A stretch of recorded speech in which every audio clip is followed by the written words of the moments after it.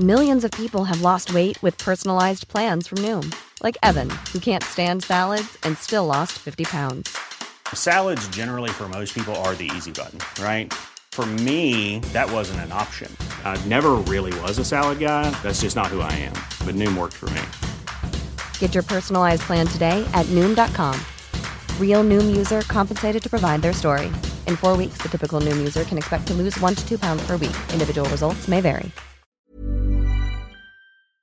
Welcome, friends, to another rSlash Am I the Jerk video. If you want to help make a difference, make sure to hit those like and subscribe buttons down below. That said, our first story of the day is by Louisa Lou. Am I the jerk for telling my son I'd rather have his ex-wife as a daughter than him as my son after he got cut out of the will? 16 years ago, my son Matthew had a daughter with his now ex-wife Josie. I've always thought of Josie as my own daughter, so when they divorced 7 years ago due to my son cheating, I was conflicted and disappointed. Josie wasn't particularly close with any of her family, so my husband and I naturally took them in. Josie was an angel. She had insisted that we didn't have to lift a finger more than before we'd taken them in, and though she was hurt, she kept civil around Matthew. My husband and I held a huge hand in raising their daughter Ruth, because Matthew remarried less than a year later and now has a 4-year-old son after disowning Ruth. 2 years ago, my husband was diagnosed with lung cancer. It was hard on everyone, especially Ruth. They were extremely close. She told him about her girlfriends and boyfriends before anyone else, and has always wanted him to be the one to walk her down the aisle at her wedding. Matt rarely ever visited and didn't answer our calls, often saying that we had other kids, so it wasn't like my husband was dying lonely. Last night, Matt stopped by to talk about inheritance. He never mentioned Josie nor Ruth and hinted that he thought he should get more inheritance than his siblings the entire time. My husband and I shared awkward looks until he decided to cut in. He explained that everyone would get a piece, but he'd focus more on Ruth and Bonnie, one of our other grandkids. Matt got angry and said that Ruth was just a jerk and that his son deserved more than her. My husband got furious after that and left the room saying that he wouldn't include Matthew at all. Matt yelled back and turned to me saying that Ruth wasn't worth it because she just grew up to be promiscuous like her mother. I told him that I'd rather have her mother as my daughter than him as my son and insisted that he leave. I'm getting phone calls from Matt's wife and family friends saying that my husband and I overreacted and he was just angry that we were playing favorites. Am I the jerk? Personally, I don't think OP's a jerk considering all that Matt did,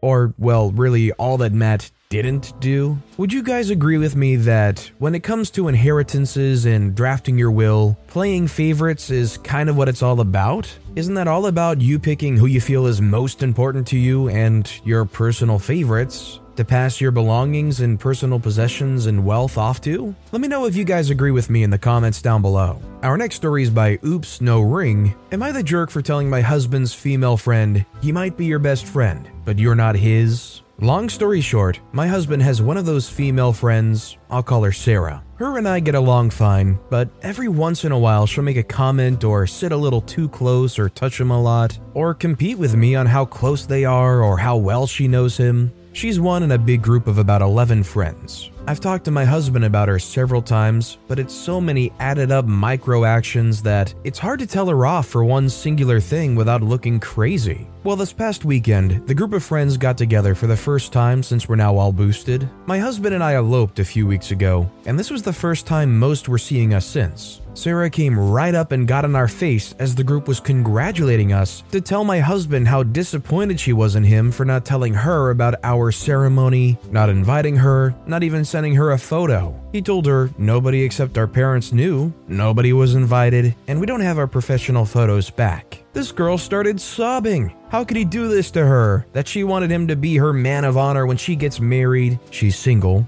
And he didn't even invite her to his, and their friendship now needed some serious TLC to recover. This in front of the whole group. I couldn't take it anymore and said, he might be your best friend, but you're not his. And this was between me and him. You weren't even a consideration. There were some frosty oohs from the crowd and she left the house. The crowd split. They were all my husband's friends before I came into the picture, and some think it was uncalled for and that I should have just let my husband handle it. I was mad in the moment, but now I don't know. Too far? I don't think OP's a jerk because this definitely did not need to happen in front of the entire group. Like OP said, nobody was involved besides just the couple. The friend's just weirdly way too clingy. Like, despite the history, it's just too much. This next story is by Daughter Lunch. Am I the jerk for telling my ex to stop giving my daughter lunch money? I have a daughter, Emily, 16-year-old female, with my ex. She chose to live with my ex and his wife and kids the majority of the time because she has to share her room with her stepsister Laura, 15, at my house. My ex gives Emily $25 a week to buy lunch. Emily's and Laura's school is down the street from a lot of restaurants, so instead of buying school lunches, she leaves campus to buy herself and her friends lunch. The problem is, she sees Laura at school and won't get her anything, even though she gets her friends lunch all the time. I talked to Emily about it, and she said it's because her friends pay her back, and Laura can't. Emily knows we can't afford to give Laura that kind of money, and I know she works part-time and gets an extra allowance from her dad, so I asked her to occasionally buy Laura lunch to make her feel better. She refused. I called her dad and hoped that, as a parent, he'd understand what I was trying to do, but he said Laura's feelings are not his or Emily's responsibility, and that if she wants to buy lunch off campus, she should get a part-time job like Emily. I tried to explain that Laura's in sports and she has ADHD and depression, so it would be hard for her to work, but he said that's my and my husband's problem and hung up. Laura came home crying the other day because Emily came back with food from her favorite restaurant and didn't give her anything or offer to share. So I called my ex and told him that he needs to stop giving Emily lunch money and have her make her own lunches because she was hurting Laura. He refused to listen to me and told Emily that I'm telling him to not let her go out at lunch because of Laura, and Emily hasn't spoken to me except to say that she's not going to stay at her dad's full time for a while. Personally, I just failed to see the point that OP's trying to make. It definitely sucks that Laura's getting upset and depressed about not being able to get that kind of food, and although Emily is their stepsister, Emily isn't obligated to spend their money they get from their dad that has no relation to Laura on Laura. And the dad doesn't have any responsibility to do anything extra for Laura. And like Emily was saying, the friends pay her back for their food that she gets them. That fact alone should just kind of shut this whole thing down. If Laura wants the food like the friends get, then they should pay for it. So yeah, sadly, I think OP's the jerk because they have no right to try to shut down Emily going to restaurants. Our next story is by Top Ratio 7212.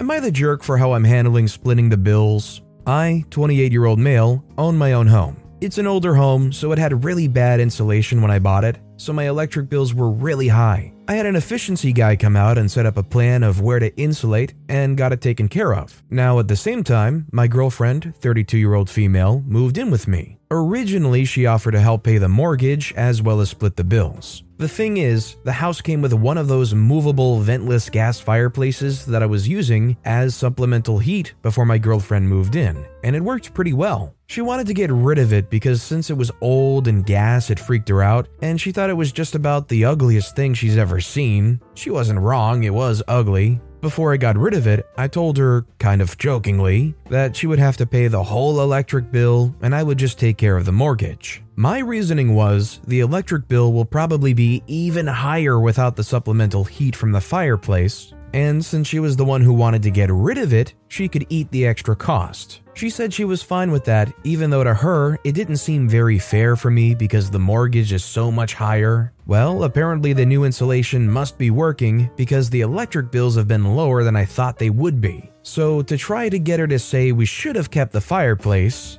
I've been subtly doing things to try to increase the electric bill a little. Longer showers, doing laundry in hot water, etc. Well, when the first higher bill came in, my girlfriend asked about why I was all of a sudden taking longer showers and stuff, and she ended up finding out what I was trying to do. She called me a jerk and said she didn't know if she can spend her life with someone as immature as me. Am I the jerk? Yeah. You secretly hope that she's gonna be in the wrong, and because she's not in the wrong or it isn't hitting her that hard, your go-to is, okay, well, then I'm going to cheat a little bit and make it that way. They won't notice if I fabricate some stuff, do a little extra things here and there. Oops, accidentally left the heat on while we were gone all day. Yeah, it's immature and OP's definitely the jerk.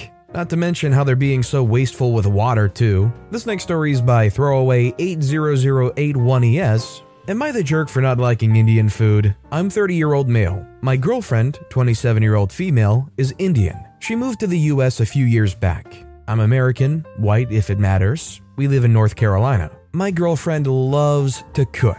She told me so on our first date. However, I'm not the biggest fan of Indian food. I find that a lot of spices used in Indian food irritate my stomach, and I have a very low tolerance for hot and spicy foods. She never had an issue with this and never forced me to eat anything I didn't want to. In fact, whenever I stayed over, she made me things like pancakes and French toast, and they were incredible. She's a very good cook. 2 weeks ago, we moved in together. Our place has a large, fully equipped kitchen, and my girlfriend was ecstatic about all the things she can do. I was happy to see her so happy. However, in all our excitement, I didn't realize how our food preferences can actually become a problem. You see, I didn't realize that she cooks and eats a lot of Indian food, like all the time. For the past year, whenever we've spent time at each other's apartments, she's always made me things like ramen, pasta, lasagna, tacos, soups, grilled cheese, etc. I figure that's what she normally ate. I have a few Indian American friends, and they've told me that they don't exclusively eat Indian food at home, so I thought it was the same thing with her. Yesterday, she was super excited to show me something and dragged me to the kitchen. There, she unveiled a whole drawer of spices. We're talking 20 to 30 different types of whole, crushed, powdered spices, neatly stored in glass bottles and labeled. I asked why she needed so many spices, and she replied, "To cook Indian food, silly." I told her that I didn't like Indian food, and she told me not to worry. She wouldn't force me to eat anything, that it's just for her meals and that she'd make separate meals for me. I asked her if she could simply not cook Indian food at all in our house because the smell is so pungent, and if she'd cook regular food instead. She told me that Indian food is regular food for her, and I'm going to have to get used to it. I insisted, and she said that she'll only consider giving up cooking Indian food if I give up cooking meat at home. She's a vegetarian, because she doesn't like the smell of meat being cooked. I told her that it was an unfair ask, because she never objected when I cooked with meat at my apartment. She told me that she's only demanding that I give it up because I'm doing the same thing with her. I got quite mad and told her that she's being extremely unreasonable, as I need meat. I work out a lot and I need the protein, but she doesn't need to eat Indian food all the time and can order takeout if she craves it. She told me that restaurants are not very good where we live and that it's unhealthy to eat takeout every day. We ended up arguing for a while, and now we're not talking to each other. Okay, first of all, OP's definitely a major jerk here. Second of all, OP really tried to curb the whole thing at the very end, saying, "Am I the jerk for insisting that she doesn't cook with spices? It's not anything to do with the spices." You said yourself, you literally do not want her to cook Indian food at all in the house. At all. They live there, and you're trying to tell them to not cook food for themselves that they personally like? Man, I feel like there's gonna be a lot of tension coming up in this relationship. And I feel like OP's really got it made. They're a great cook, and they're offering to make different stuff for OP. They should realize how good they have it with that. The second thing I'll say is, I just gotta point out, OP said, don't cook Indian food, cook regular food. Honestly, I feel like you don't need much more than that to say, yeah, OP's being a jerk. And our final story of the day is by Moose Springsteen. Am I the jerk for not interviewing a prospective employee or returning their call because they showed up too early for their appointed time? I scheduled an interview with a job candidate for 12:15. That was the time that I was available to interview them. It was my day off, but I was going to be in the area of my work anyway on personal business. So I planned to just run by the office, complete their interview, get a couple things done, and then leave for the day. I would not be finished with my personal business or at the office at all until afternoon. When I arrived around 12:10, one of my employees informed me that my interviewee had arrived at 11:45, was told that I was not there yet, left her number for me to call, and then left. I went ahead with the work I had to complete, and then went home without calling them back to reschedule. I scheduled for the time that I was available. You said that time was great. I would have rescheduled you for a better time if you'd let me know in advance, but you arrived 30 minutes early, did not want to wait until the agreed upon time, and left, all on your own accord. Am I the jerk? So I don't think OP's the jerk. Personally, I don't think there's any issue showing up that early to a job interview if you're willing to just Be patient, wait around, not be like a weird fly on the wall, but to show up half an hour early, ask, find out they're not around, and then just leave your phone number and dip? I feel like you're kind of asking to never get a call back from that place. You literally showed up early and then didn't stick around to your appointment time. Why would anybody put in the effort to try to reconnect after that? They must have not really wanted that job that bad. But with that being said, that's all the time we have for today. So of all these stories I've read today, which is your favorite and why? Let me know in the comments down below. And if you haven't yet, if you could like and subscribe, that would mean a lot to me. Whatever you do, whether it's liking, subscribing, turning notifications on, all of it helps grow this channel and I appreciate the heck out of it. So until next time, I'll see you all tomorrow with some more stories.